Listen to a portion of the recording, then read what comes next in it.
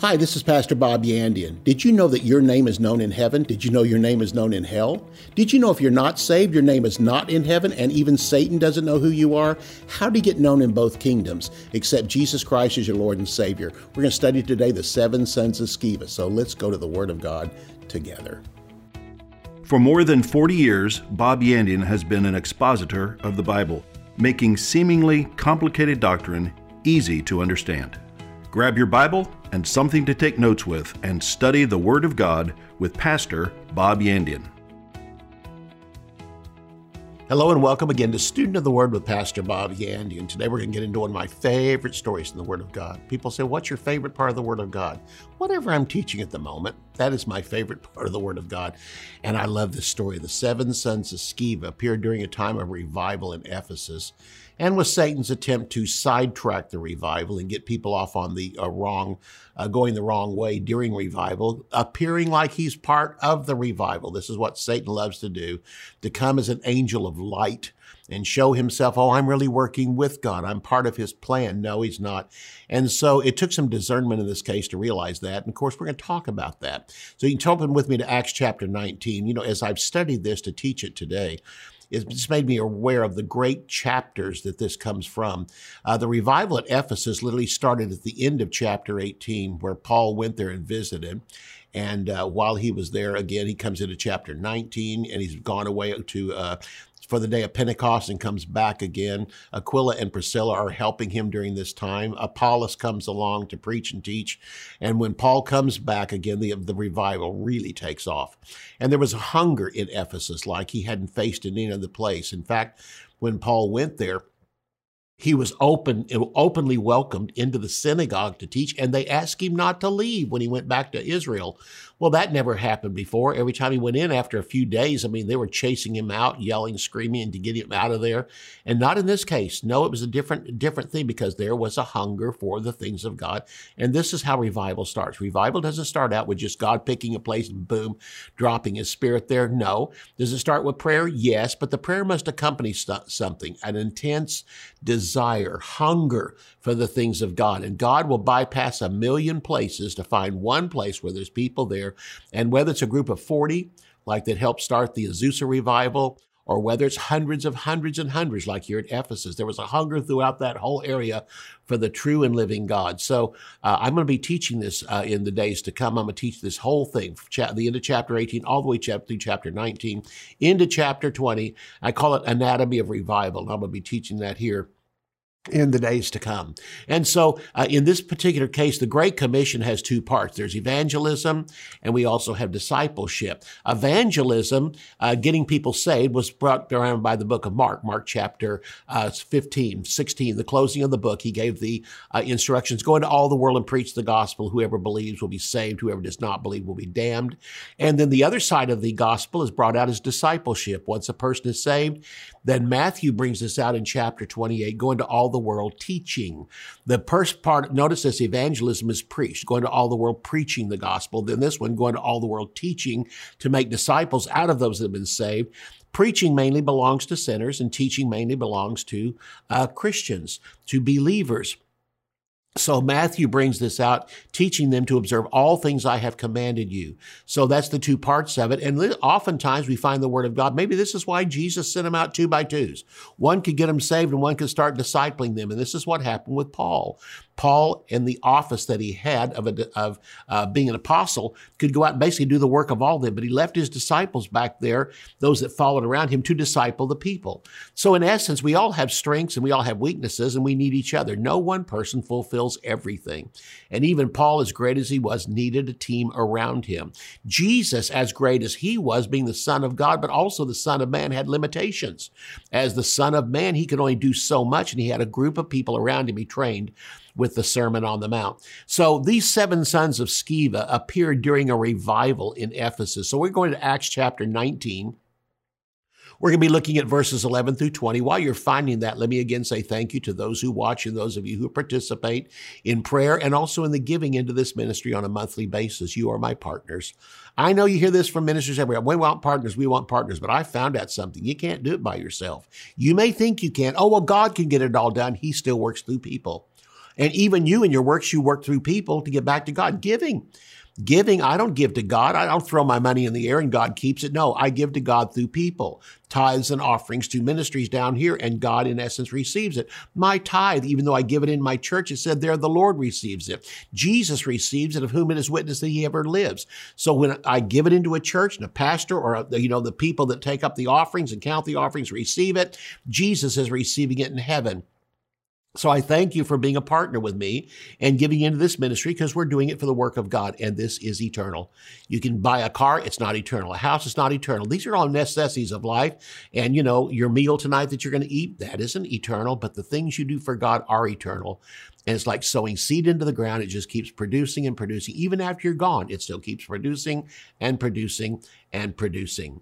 So if you'd like to become a partner with me, go to bobyandian.com. You'll find a place there where you can become a partner. Thank you in advance for just being obedient to God and for the love of the work of God. Acts chapter 19, verse 11 through 20, it says, God works special miracles by the hands of Paul. This is miracles out of the ordinary. Things out of the ordinary happen during revival. During the regular times between revival, where we're having church and people are getting discipled and things like that, you don't see the extra extraordinary miracles that happen. But again, they happen. And it seems like during revival, there's always something that marks that revival that is special. During Azusa revival, the glory of God was so strong, it was visibly seen.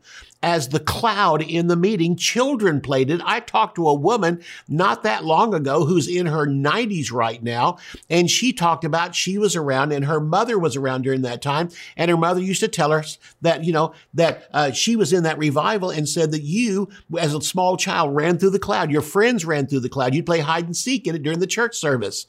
So we see this in the charismatic movement. Legs grew. It was just a normal thing, but it wasn't seen in any other revival except the charismatic movement. It was almost like it became so commonplace, so ordinary, that short legs grew out.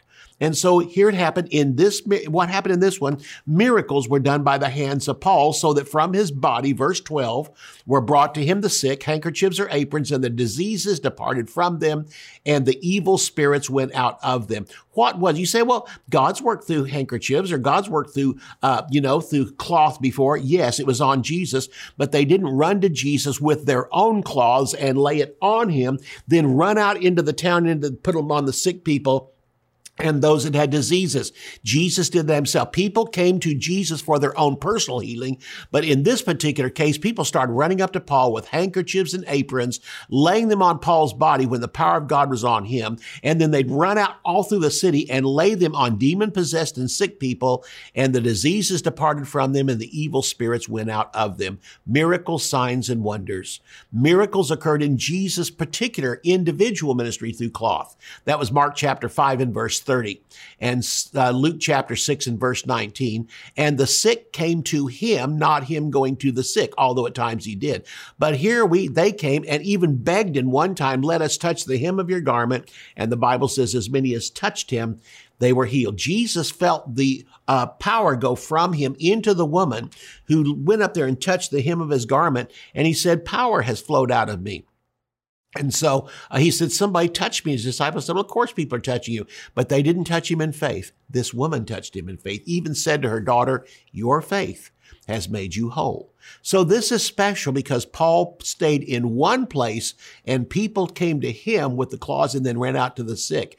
Up until this time, Paul has laid hands on sick, gone to different parts of the city, and in other cities he's done the same thing, but this was special in that God did this at his time in Ephesus. Verse 13 says, then certain of the vagabond Jews. The word vagabond here means traveling Jews. They had a sideshow, and they were traveling vagabond Jews, and what did they do? They were called exorcists, who took on themselves to call over those who had the evil spirits the name of the Lord Jesus, saying, we adjure. This is the verb form of the word for exorcist. I'll give you the word here in just a moment. This is the verb form for exorcist. And so they basically said this, we exorcise you by Jesus whom Paul preaches. The vagabond Jews were traveling Jews, and there were 7 sons, all of one man named Sceva. We're going to take this up again. And in so doing, they traveled, and they were mainly around this area because there was so much demon oppression around the area there of Ephesus. In fact, they worshiped Diana, It was sexual frenzy that went on during this time. And around those types of sins are demons. But it was passed off as religion. It was a great city for people to come to, much like Las Vegas today. I mean, you'd go there, say we're going there for a business meeting, but you know good and well, business will only be part of it. The rest of it is going to be lust and sins of, of adultery and things like that. And fornication. This went on all the time. And so because of that, it attracted so much sin around it. And the 7 sons of Sceva went there, and they were called exorcists. The Greek word exorcizo means this. Here's the definition of the word: one who casts out devils by magic formulas and incantations. In other words, it's a person working in league with Satan to do the works that are being done. And so Satan is appearing as an angel of light. Satan is appearing as one that's come to help the people, but he's really come to rob the people and to draw attention to himself. And much like in Paul's own life, where the little girl traveled after him yelling out, "These are servants of the Most High God," it took Paul a while to recognize this thing, because yes, it was, but they were using it to draw attention to her. She was making herself, and the demon in her was making her look like she was a forerunner of them. And I'm here, and when these guys are gone, you've got me. No, it was totally a scam, and finally Paul saw it and cast the devil out of her. So it says again, certain of the traveling Jews, exorcists. This was a traveling, basically medicine show, and they went around the place and they charged exorbitant amounts to get demons out of people. But the demons really didn't come out of people. The demon would just turn loose of the person, stay there, and then after a while grab hold of them again. And so they had a great return business. Not only did they get paid for supposedly casting the devil out, but they came back later and the demon might be worse this time. It travels through dry places if it's cast out, but in these cases, it was not cast out. And so the demons inside that person stayed there, turned loose, and were just off for a while. The person seemed normal, and then one day, bam, they took back hold of them again. And so they took on themselves to call over those who had evil spirits the name of the Lord Jesus, saying, "We exorcise you." Here is the verb form of exorcizo. We exorcise you by Jesus, whom Paul preaches. Here's the interesting thing. They were losing business. Paul came to town and did not charge anything and cast out devils. And on top of that, the devils stayed gone. He literally cast them out. A vagabond here, the traveling Jews, these exorcists only worked in league with the devil, and they used magic formulas, incantations, but they found out something. This guy named Paul used the name of Jesus. They said, let's take our formula, which works, and add the name of Jesus to it and see what happens. Boy, did they find out what happens when you mix Satan and God together. You mix the things of the world and the things of Satanism and the things of witchcraft and try to mix it with the things of God. You're going to find out real quick which has the greater power. And so they decided to use the name of Jesus. They probably sat in on meetings. Watch Paul from a distance. He kept using this name, Jesus. And so they said, you know what? It worked. Let's take it. Probably sat on the back row, then left and went back out and planned on how they could use it in their own speaking to the people, in their own usage of this, in their own business of casting out devils. And boy, were they in for a shock. We'll talk about this when we come back from halftime. See you right after the break. At the dawn of the church age, Jesus sent the Holy Spirit and power to his followers. From Pentecost, they were led by his Spirit to blaze a trail through the hazardous maze of pagan cultures and religious legalism. Like wildfire, the gospel spread through the known world, bringing salvation to a whole generation and triumph and trial to the church. In a New Testament commentary on Acts, Bob Yandian explores the exploits of those sent to uproot the binding vines of religion and philosophy and to sow the kingdom of God. Through evaluations of early congregations and detailed descriptions of their cities, Pastor Bob walks us through the exciting, perilous adventure of the early church. Order a New Testament commentary on Acts at bobyandian.com.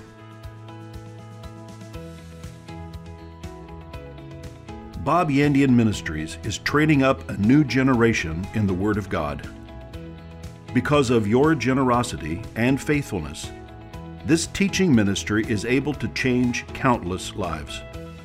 You will never know until you get to heaven how many people received Jesus, were filled with the Holy Spirit, healed, or found God's will for their life through your support and prayers. If you would like to become a partner with Bob Yandian, visit our website at bobyandian.com and click on Partnership. Hi, this is Pastor Bob Yandian. Many years ago, I wrote the book called God's Word to Pastors, and now I have updated it. Many new things I have seen from the Word of God applied into this book, and you're going to be greatly blessed by it. I'm called to be a pastor. I trust you are too, and you will want to get this book and become greatly impressed by what Paul had to say to pastors in Acts chapter 20, as well as what Jesus Christ has to say to you today. This is my book, God's Word to Pastors. To order your copy, visit our website at bobyandian.com. Let's take a look at verse 13 again, back here to the ministry that Paul is about to face and Jesus Christ is about to face, the Holy Spirit is about to face with these vagabond traveling Jews who worked in league with the devil. And it says in verse 13 again, then certain of the vagabond Jews, exorcists, took upon themselves to call over those who had evil spirits the name of the Lord Jesus, saying, we adjure you by Jesus whom Paul preaches. Because Jesus was such a popular name, they said, we want to make sure demon on the inside. You understand, we're talking about the Jesus that Paul is preaching over there. And it goes on to say there were 7 sons of a man named Sceva, a Jew and a chief priest who did so. The offer I'm offering is the book of Acts, and it's not, I didn't write the book of Acts, okay? I understand that. It's my book on the book of Acts, and I take much more detail than what I'm going here even in this broadcast for you to understand about the 7 sons of Sceva and the aspects of what Satan does. Even today, I mean, I've heard about it in rock concerts from satanic groups at the end, even lay hands on the sick and they're healed, supposedly. Satan cannot heal anybody, but he can. If it's demon-possessed oppression and sickness, that demon can turn loose of them, make it appear as if these guys are really working, in league with God. And then once that happens, they sway many to follow after them. And this is what the 7 sons of Sceva did in the area of Ephesus. It's interesting here, they're noted in verse 14. I want to stop on verse 14 for just a moment, a short verse, but notice this. And there were 7 sons of a man, Sceva.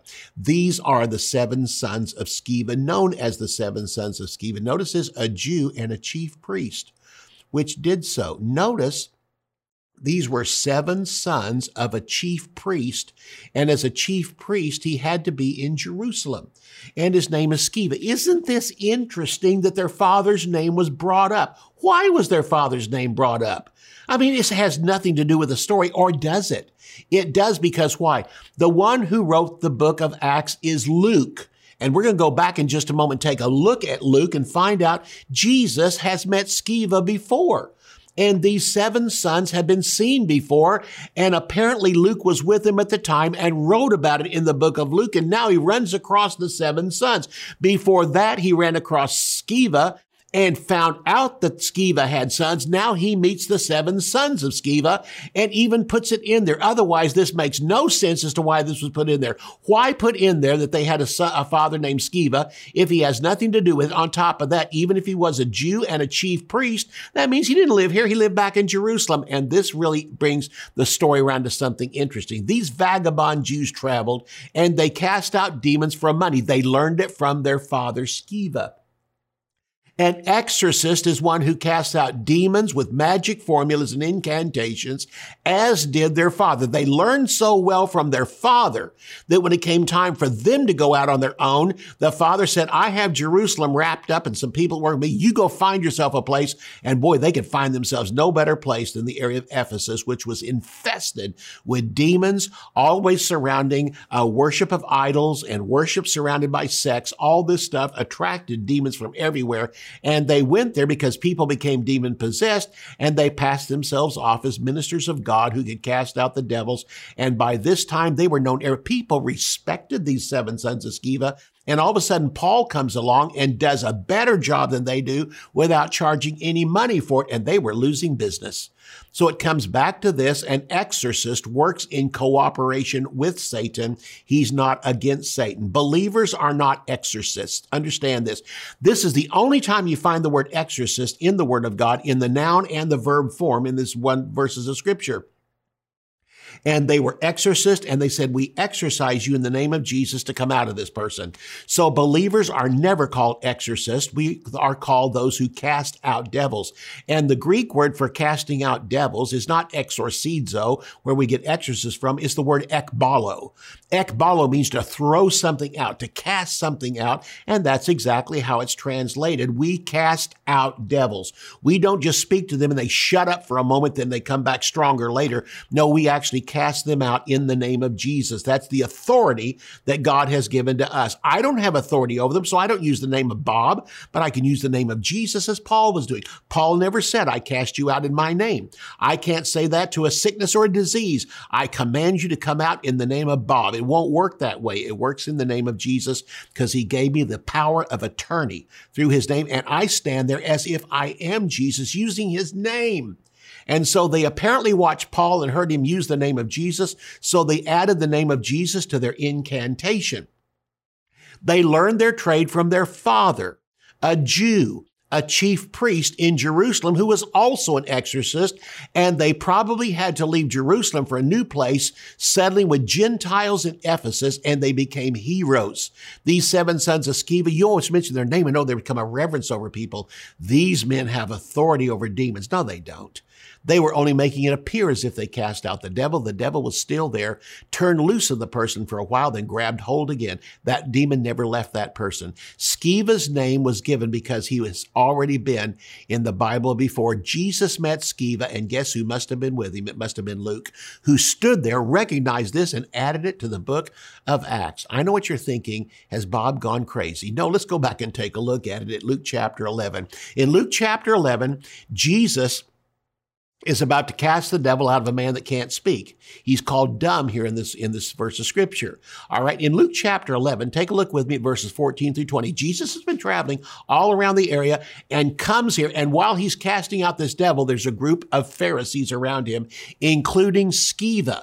Now, Sceva isn't mentioned by name, but boy, is it brought out strongly after we've read the book here in chapter 19 of Acts, we can recognize Sceva. And so it says in verse 14 through 20, he, that is Jesus, was casting out, ekbalo. Jesus was not an exorcist. He was never called an exorcist. We are not called exorcist. We are called children of God who cast out devils. It says he, Jesus, was casting out, ekbalo, a demon, and it was dumb. The demon was what caused the man not to be able to speak. It came to pass when the demon was gone out that the dumb man spoke, and the people were astonished. But some of them, this is the Jewish leaders, said he cast out devils through Beelzebub, the chief of the devils. They said this man is working in cooperation with the devil.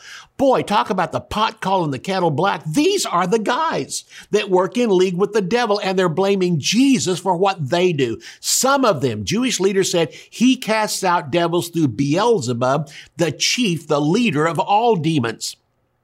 And others testing him sought a sign from heaven. But he, knowing their thoughts, said to them, every kingdom divided against itself is brought to destruction, and a household divided falls. He's simply saying, you think I'm working in league with the devil, you're the one working in league with the devil, and you claim that it's God, and so you're dividing yourself against God, and your house is going to fall. If Satan, verse 18, also is divided against himself, how shall his kingdom stand? But if I by Beelzebub, if it's true, let's suppose it's true, if I really cast out devils by Satan, by whom do your sons cast them out? Whoa! Your sons cast them out? Their sons were learning from them. Their sons were picking it up from them. I think Jesus was standing right there, and Sceva was right there, and that's why Luke brought him up later, because this is the one he addresses, that your sons can. If I do it by Satan, then whom do your sons cast them out by? Therefore, they will be your judges. But I, with the finger of God, if I'm the one who casts out devils, and I'm doing it by the finger of God, I don't need all of heaven. I don't need all the power of God. In fact, in the Bible, the finger of God was the least amount of power mentioned in the Bible. He created the universe with his fingers. That's found in Psalm 8. And then next of all, he created the earth. His earth declares his handiwork. There's more strength in your hands than there is in a finger. But with God, he just put the whole universe out there with a finger of power. But when it came to making the earth, he used his entire hands. But we find in Isaiah 53, when he redeemed us, it took his whole arm. Who has believed our report, and to whom has the arm of the Lord been revealed? He said, if I do cast out devils by Satan, he said, then who will be your judges? God will be. But if I do it, and I do it, by the finger of God cast out devils, no doubt the kingdom of God has come to you. He simply said this, if I cast out devils by the devil, Whom do your sons cast them out there? They will therefore be your judges. You have taught your sons what you do. Jesus was standing in front of Sceva, telling him, Sceva, your whole kingdom's divided against itself. You're blaming me for operating on the devil, and you say you operate with God. You have twisted the whole thing around. I operate by the hand of God. I cast them out. You only exorcise them and they still remain. And later on they come back and you make money off of this thing, and the whole thing with you is not the kingdom of God. It's making more money. And I want you to notice what happened. When they said this to the demon, apparently they had this man in a house. They took this man that was demon possessed in Ephesus, the 7 sons of Sceva, and they took him to a back room and probably told him this: we have a new formula. We're going to try it out on you. We're not going to charge you this time. We're going to see how it works. They'd never used this before. And so they took this man off into a bedroom of a house, closed the door, 7 sons of Sceva and 1 demon-possessed man. And they said to him, we adjure you in the name of Jesus, whom this guy Paul preaches, to come out of him. And notice what happened, something that had never happened before. Verse 15 of Acts chapter 19, and the evil spirit answered them. They probably looked at each other and said, we've never had him talk back to us. And the evil spirit answered and said, Jesus I know and Paul I know, but who are you? Satan, listen, you know what they're simply saying? We know Paul and we know Jesus, but we don't know you. That had to shock them. Now, this demon didn't come out of the guy because this demon-possessed guy is going to attack them. If it really worked for a sinner and someone that operates in witchcraft to use the name of Jesus and it works, then this man wouldn't have been able to do anything. But the demon was still in me. He jumps on them and attacks them. The evil spirit answered and said, Jesus I know and Paul I know, but who are you? You know what this tells us? Hang on to this. Satan knows those who are born again as much as he knows Jesus. That's why Paul and Jesus' name was mentioned, but Satan does not know his own. These men are on his side. He said, who are you? Those who do not accept Jesus are not known in either kingdom. He's simply saying in this verse of scripture here, we don't know who you are and we're demons. But you know what? They weren't known in God's kingdom. Luke chapter 7 says in verse 22 and 23 that on that day many will say to me, Lord, have we not prophesied in your name? And in your name cast out devils? And in your name done many wonderful works? Then I will say to them, I never knew you. Depart from me, you worker of iniquity. He's simply saying works will not get you into the kingdom, even if they're works like casting out devils, and it's really done by the work of Satan himself. Don't give me the glory for that. I never knew you. This verse is saying if a person is not saved, he's not known in heaven, and he's not known in hell. Satan doesn't know his own. Satan doesn't have a love list. He only has a hate list, and God doesn't have a hate list. He only has a love list. Born again people are on both lists. You want to get known in heaven and in hell, accept Jesus Christ as Lord and Savior. And verse 16 goes on to say, the man in whom the evil spirit was leaped on them, then overcame them. 1 man overcame 7, prevailed against them, and they ran out of the house naked and wounded. And this was known to all the Jews and Greeks dwelling at Ephesus. Somebody from the Ephesus Gazette was standing outside the door and started snapping pictures of 7 naked men running out of a door, being chased by 1 demon-possessed man. Oh, the power of God. Isn't it good to know that your name is known in heaven, but it's also known in hell? I'll see you next time. You can order resources, become a partner, or browse free articles and podcasts by visiting our website at bobyandian.com. You can also join our mailing list and receive weekly devotions and the latest ministry updates. If you would like to contact Bob Yandian Ministries, visit bobyandian.com and click on Contact. To contact us by mail, use the address on your screen. Thank you for watching today's broadcast. We'll see you next time on Student of the Word with Bob Yandian.